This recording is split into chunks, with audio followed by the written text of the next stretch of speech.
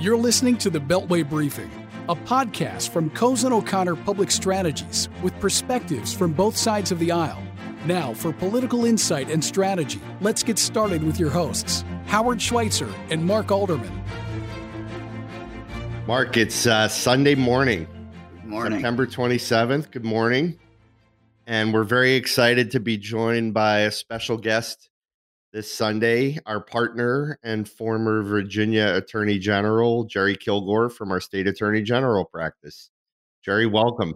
Great to be with you all. Yep. Excited to be here on a Sunday morning. Good to have you, Jerry. I was just saying to Howard, this may be jumping the agenda, but I was just saying that I look forward to having a former Attorney General on, a Republican no less, to talk about the rule of law in this country. Awesome. But we'll save that for Howard's agenda. Why don't we save that? So, guys, last night, President Trump nominated federal appeals court judge Amy Coney Barrett to the Supreme Court. Jerry, what effect do you think this has on the presidential race or the Senate races for that matter? Well, I think a lot of it depends on how the Democrats treat Amy Coney Barrett and what the hearing process is going to be going forward. I do remind everyone of the Kavanaugh hearings. And during the Kavanaugh hearings, there were several close elections in swing states during the 18 elections. And the way Kavanaugh was treated, ensured that the Republicans just broke away in those states that were close and picked up, senators like Hawley in Missouri. They defeated Donnelly in Indiana. So, and on. Those hearings affected those Senate races, I believe, much more than the House races. As you know, the Democrats went on to take the House in royal fashion in 18, but they didn't take the Senate. And in fact, the Republicans built upon the majority in the Senate. So I think a lot's going to depend on how the Democrats treat Amy Coney Barrett. And she's a phenomenal nominee. And I say this from the conservatives in the party have been awaiting this moment forever. They wanted her instead of Kavanaugh in 18. They got Kavanaugh, but they wanted Amy Coney Barrett because she brings to the table something that just fires up the conservative base in the Republican Party. Mark, how did Democrats walk that fine line between activism but not overdoing it? Well, we're off to a cordial start because I have to agree with what Jerry had to say. I don't necessarily share his celebration of her appointment, but I do agree that how Democrats conduct this process could potentially impact the election, and it may, in fact, as Jerry says, have done so in some close Senate races in 2018. I think, Howard, that what we Democrats have to recognize is a couple of things. The moment Justice Ginsburg tragically took her last breath, the seat was gone. The Republicans, notwithstanding all of the rhetoric and the hypocrisy and the rest, the seat was gone. They were always going to do this. And it's done. We should not be treating this as a fight we can win. We should be treating this as a fight where we have important points to make. But the important event is the election, not this nomination, because the nomination has already succeeded. Yeah, but how do you express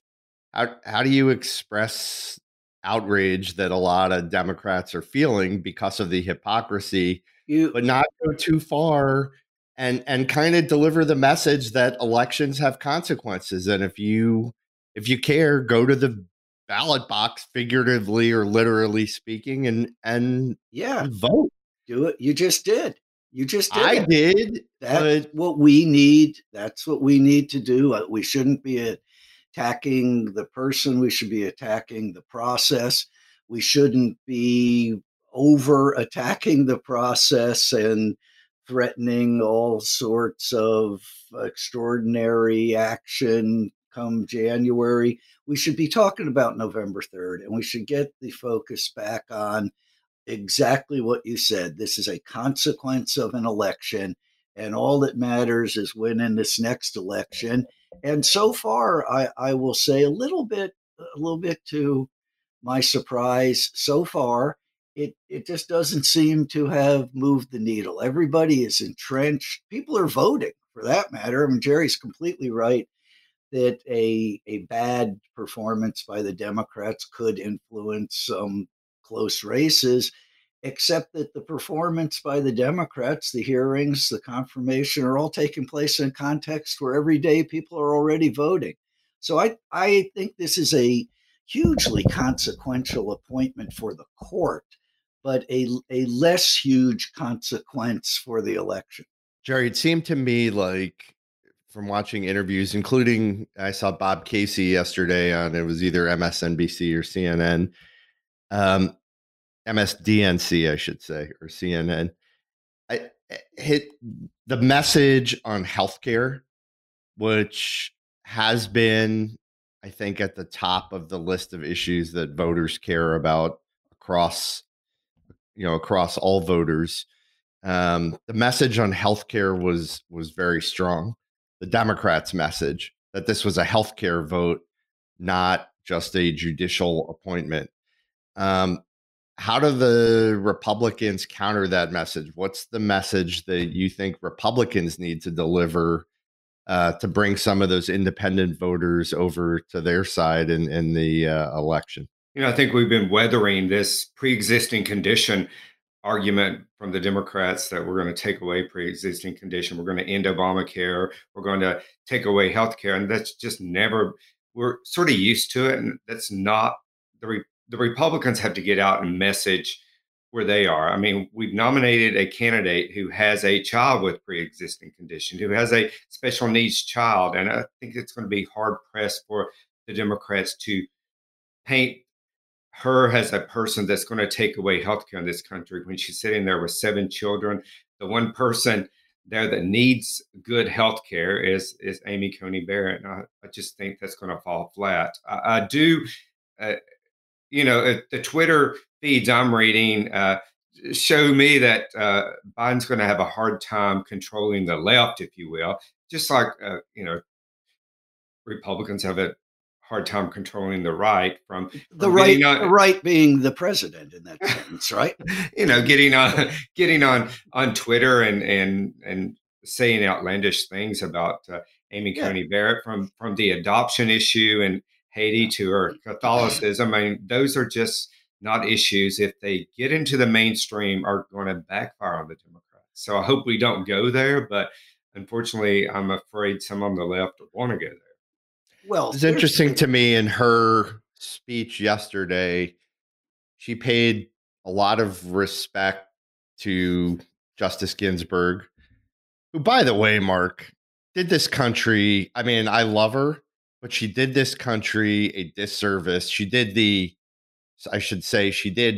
liberal wing of the Supreme Court a disservice by staying as long as she did. She should have retired when Obama was president. If she wanted to preserve that seat on the Supreme Court, she had a chance to do so. And wait.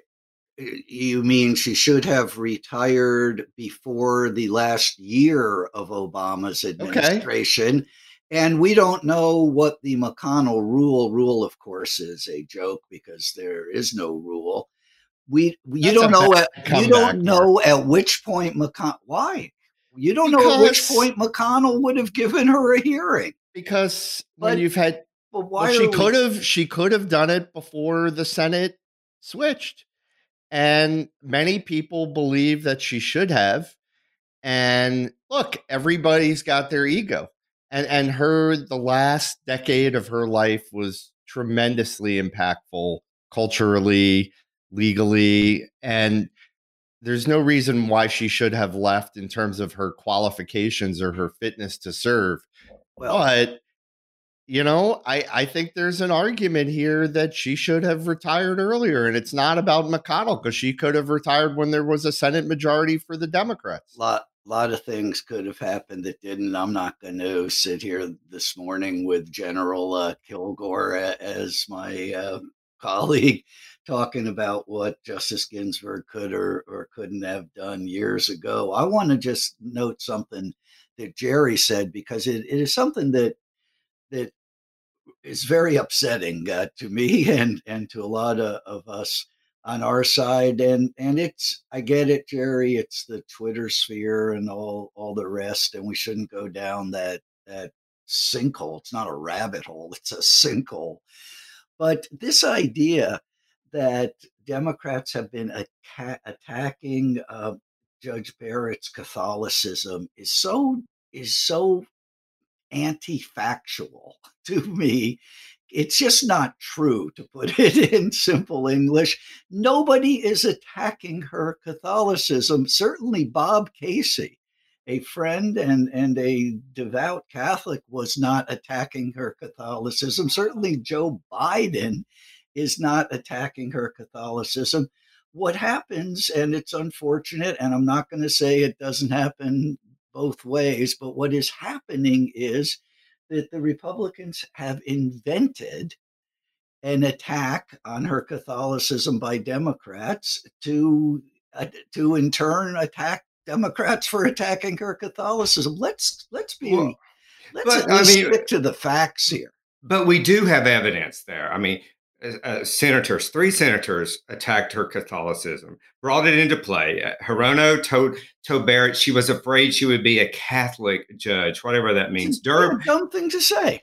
Durbin asked if she was an Orthodox Catholic. And then Feinstein says the dogma lives loudly within you. I mean, we have good evidence there to worry about the attack on Catholicism here. I hope it doesn't happen. It's not going to happen. I think it would be a mistake if it happened. So guys, before I interrupted my question with a monologue, I was going to say, I think that Amy Coney Barrett, she was a Scalia clerk, and she said that her judicial philosophy is that of Scalia's. And whether you agree with him or not, I don't think there's a lot of debate with respect to whether he was a revered justice, a thoughtful justice, a brilliant justice. And Jerry, is that the reason why conservatives and Republicans were so behind her as a nominee? Exactly, because his law clerks, his people that have worked with Scalia are more predictable conservatives in the sense once they get on the bench, and there's a lot of history there, and Scalia trains his clerks well. They think like Scalia and they write like Scalia, and it's amazing. I mean, Scalia's writing on the court, whether you agree or disagree with him, were just amazing. You loved it when he wrote a dissent, much more than a majority, because in the dissent he could be cutting and he could be Scalia. And of course, we have our own former Scalia clerk among our partners, Stephen Miller from our Philadelphia office and our white collar group, Clerk for Justice Scalia. And if you want to know anything about Justice Scalia, know that every term, one of his clerks was somebody who disagreed with him, who came from another perspective for purposes of keeping him honest, which is all you need to know about the man. I don't agree with I didn't agree with his outlook on the world or his judicial philosophy. I don't agree with personally.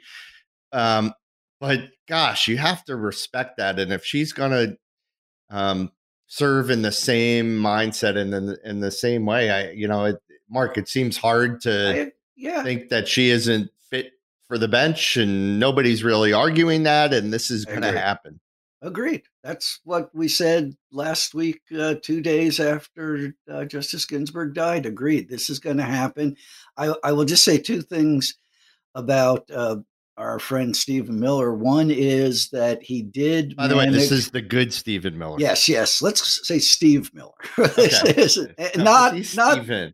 not the rock star either. Or this is our own Steve Miller, our own. But our own Stephen Miller reveres Justice Scalia, but withstood the conservative instruction he received at the court, and remains, I think, still the one clerk who doesn't agree with everything Justice Scalia did.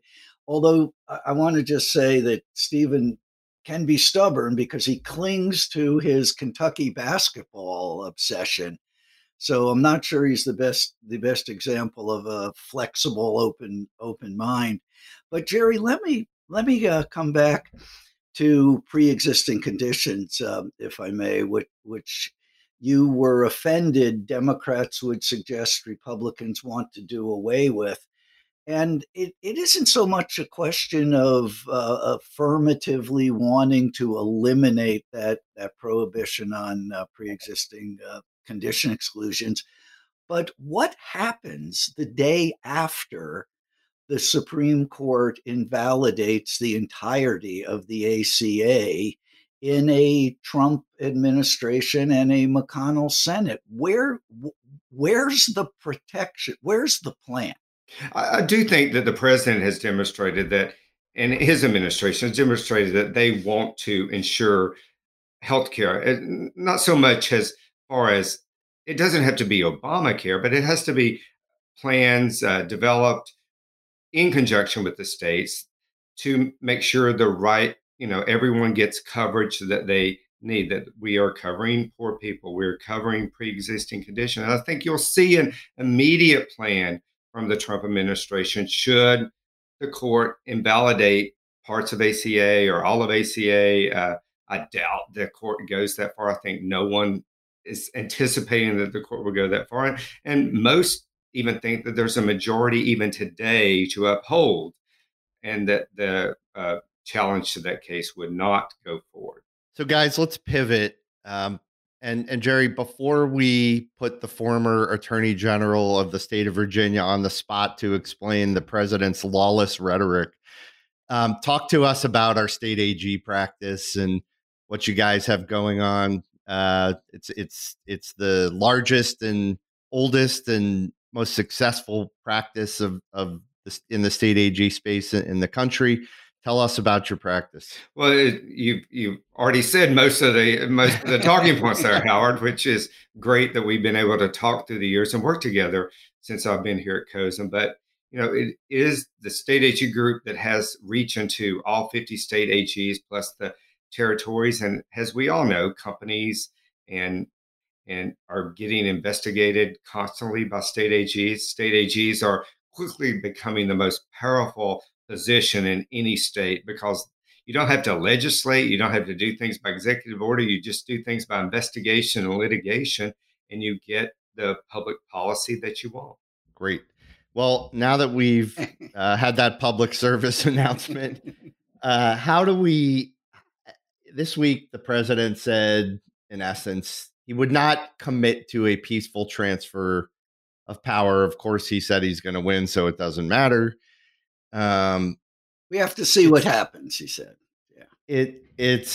And look, there's going to be significant legal wrangling over the vote. There is likely, if the margins are as thin as they were in 2016, given everything going on with mail-in ballots and litigation in Pennsylvania, Michigan, Wisconsin, and North Carolina, among other places, it's going to be not a long night. It's going to be a long month, but that's different than a commitment to a peaceful transfer of power, which is the hallmark of our democracy. So how do you explain the president's comments? No, I think where he's coming from is where a lot of Republicans are coming from is we are worried about a fair vote. We're worried about a vote that is that becomes questionable. In Virginia alone, already this week, over 1,000 people have gotten 2 ballots, not 1 ballot. They've gotten 2 ballots. They've requested absentee ballots, and they've gotten 2. It happened in Fairfax County. It's happened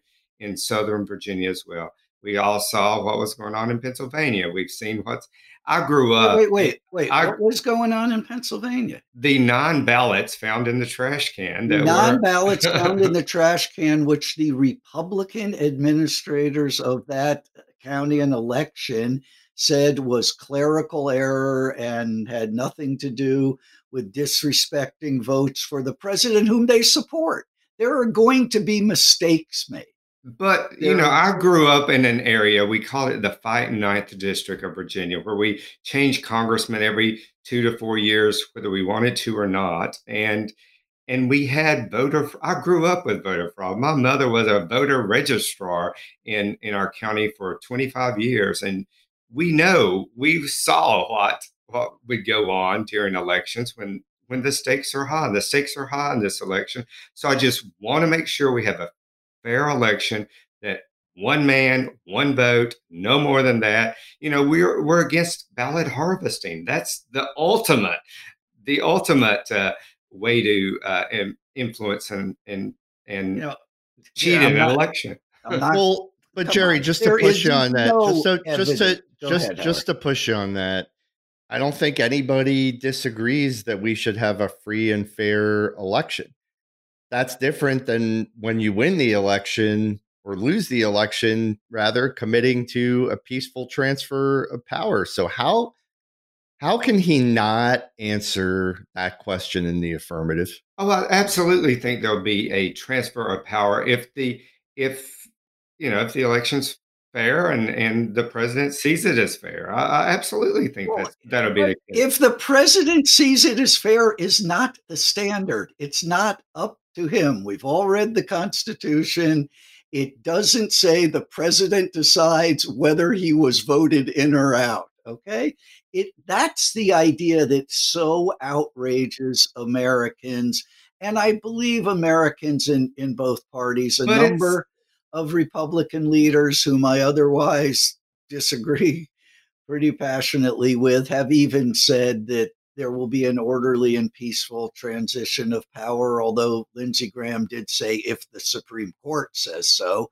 At least that's getting closer to the Constitution. I the idea that the president gets to decide whether he will leave or not is the most insulting, anti-democratic, and characterological Trump comment. But I will say, let Jerry get a word in edgewise. We can't take our eye off the ball. I listen respectfully to Jerry talk about his mother, and I don't mean any of this. None of this is an attack on the Kilgore family. No, but I think the president played off of Hillary Clinton's first comment about Joe Biden should never concede in this election that she ran. I mean, and he loves to play off of people, and we've seen this throughout his career. He wants us all to be talking about this instead of the 200,000 lives lost to COVID, instead of the 20 million jobs lost to the emergency. This is what he does brilliantly, and he's doing it again. And I got sucked in for about 30 seconds there, I can see. Let's talk about the election. Let's talk. I don't agree, Mark. I don't agree. I don't think he's trying to distract from COVID. I think what's going on is a massive voter suppression campaign. I think he's trying to make people, and very intentionally make people feel disenfranchised, like their votes don't matter because at the end of the day, they're not going to be counted. And he's trying to dissuade people. It's what the whole postal service thing is, in my opinion. He's trying to dissuade people from going to the ballot box, figuratively or literally speaking. Agreed. And I think that's what this is. This isn't normal Trumpian distraction. This is an attempt to keep people from voting. And I agree. And I think it is incumbent on all of us who love and care for the Constitution and the system to make clear that there is going to be an election, that legitimate votes are going to be counted and will count, and that it is actually the people of this country who pick the next president. I think he wants people to vote. I think he's going to these rallies. He's doing 4 or 5 rallies a day now. He wants his people to vote. Yeah. Well, we all, in every election, we want our people to vote, and you want your people to vote. But Jerry, the thing that makes me crazy about this isn't just about this country. It's actually about the world, because the entire world, and I saw this when I was in government, traveling the world when I was in the Bush administration at the Export-Import Bank. The rest of the world watches every single thing we do.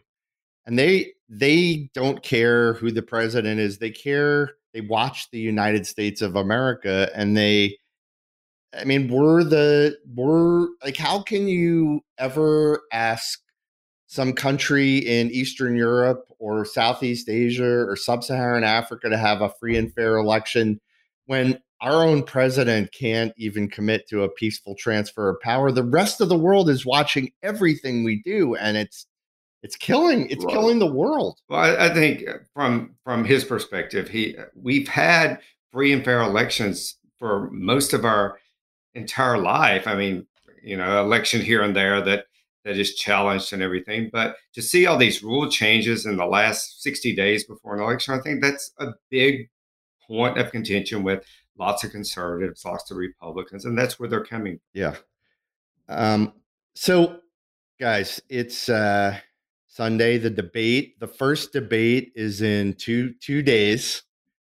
Let's prognosticate a little bit. Jerry, what do you expect? What do you expect in the first debate? What's Trump going to do? How does he counter? How does he paint Biden? Is he as aggressive to Biden's face about Sleepy Joe and all that stuff? Trump is going to be Trump in a debate. We all know how he debates. We've seen it over and over again, and he's going to be aggressive. I do think Joe Biden's going to come in prepared, ready to go, and I don't think it's going to be a knockout debate by any stretch of the imagination. I do think Joe Biden will do very well in this debate.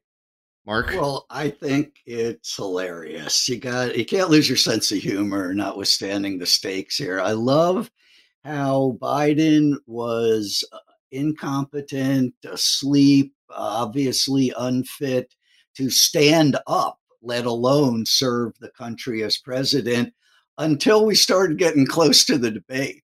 And now he's prepared, and now he's going to come in strong, and now we all expect that he's going to do well in this debate. He is going to do well in this debate. He is going to come in prepared. He is going to come in strong. But Republicans had him with a foot in the grave until we closed in a couple of days on the debate.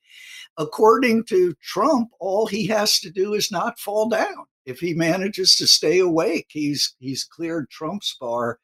But what I would like to see Joe Biden do is what he has been doing in his recent appearances. And yes, Howard, he's left the basement. He's actually been campaigning a couple of times. Not maskless rallies. He's had rallies consistent with the public health advice of the Trump administration, ex of the president. But I want to see him mad. I want to see Joe Biden come in and express the anger that he personally feels, that his party that nominated him feels, about where this country is, about what has happened to this country. This is Trump's America. And if you don't like the direction we're going in, and if you don't think you're better off than you were 4 years ago, Joe Biden's not the president yet. This is all on Donald Trump, and people are mad about where we are. And I hope that he comes in and expresses that anger on behalf of the country. Well, and I hope that the president can find some time to talk about the great economic engine he created until COVID hit. And very importantly, talk about the peace in the Middle East that he's achieved. I think that's such an important aspect of this administration that has been overlooked, that the national media isn't covering, and this is his opportunity to talk to the American people about no more wars in the Middle East. Nothing would be better for our side than a foreign policy debate between Joe Biden and Donald Trump. Mark. I agree. For my side, it's going to be great if we can get into foreign policy. Mark, let's hear it. It's actually a topic I've been intending to bring up on our podcast because, I mean, by the way, Jerry, the reason it hasn't been covered is because the same day that, he announces a peace agreement between the Israelis and the United Arab Emirates, he goes off on a rant on something that has nothing to do with it and cuts off his own message. And I've heard that from people currently inside the White House that are frustrated with it. But he's undercut his own message. But it's actually incredibly extraordinary what's been achieved there, Mark. Like, you can't argue that. You can argue about other foreign policy blunders. But it's actually incredible. It's like this is the part of the program, Mark, where you say give the devil his due.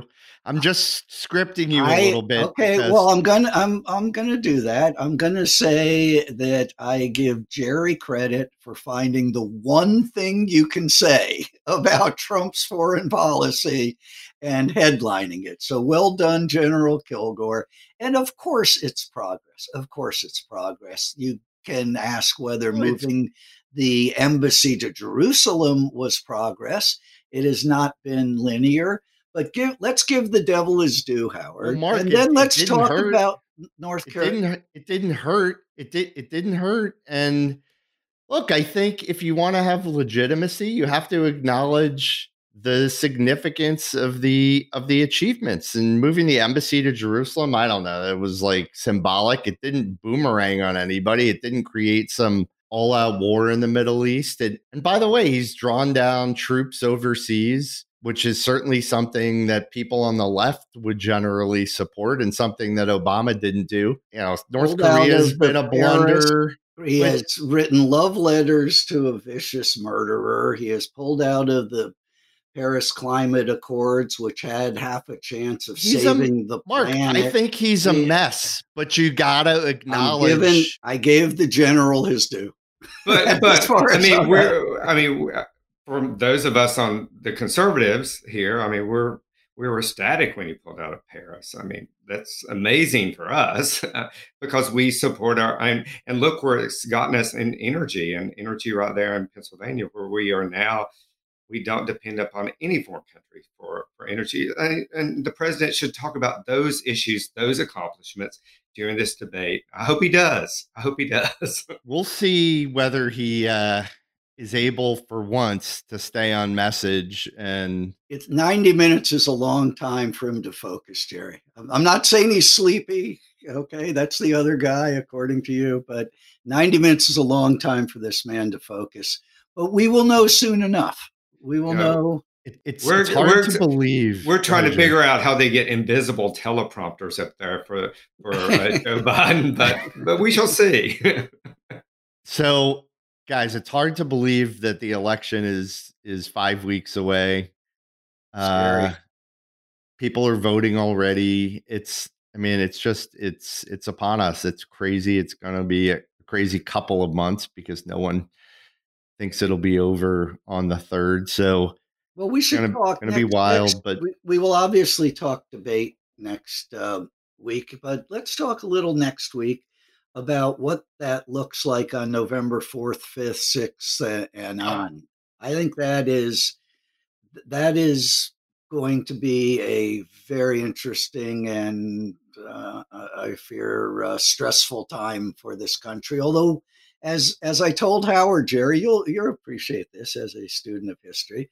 I told Howard the other day I was going to send him an article on the Tilden Hayes election of 1876 because we've been through a version of this before. Yeah, but in 2000 we just had one state only. We could have multiple states this time, and that would be unheard of. We've never been through that in our country, particularly with social media the way it is today, and your minute by minute updates on what's going on. Well, guys, it's going to be crazy. Jerry, thank you for spending a little bit of your Sunday morning with us. A spirited discussion as always. Thank you all. And we will talk again soon. Thanks, everybody. Thank you. Hey, guys. Bye. Thank you for listening to the Beltway Briefing. If you liked our show, subscribe on iTunes or Spotify. And while you're at it, drop us a rating.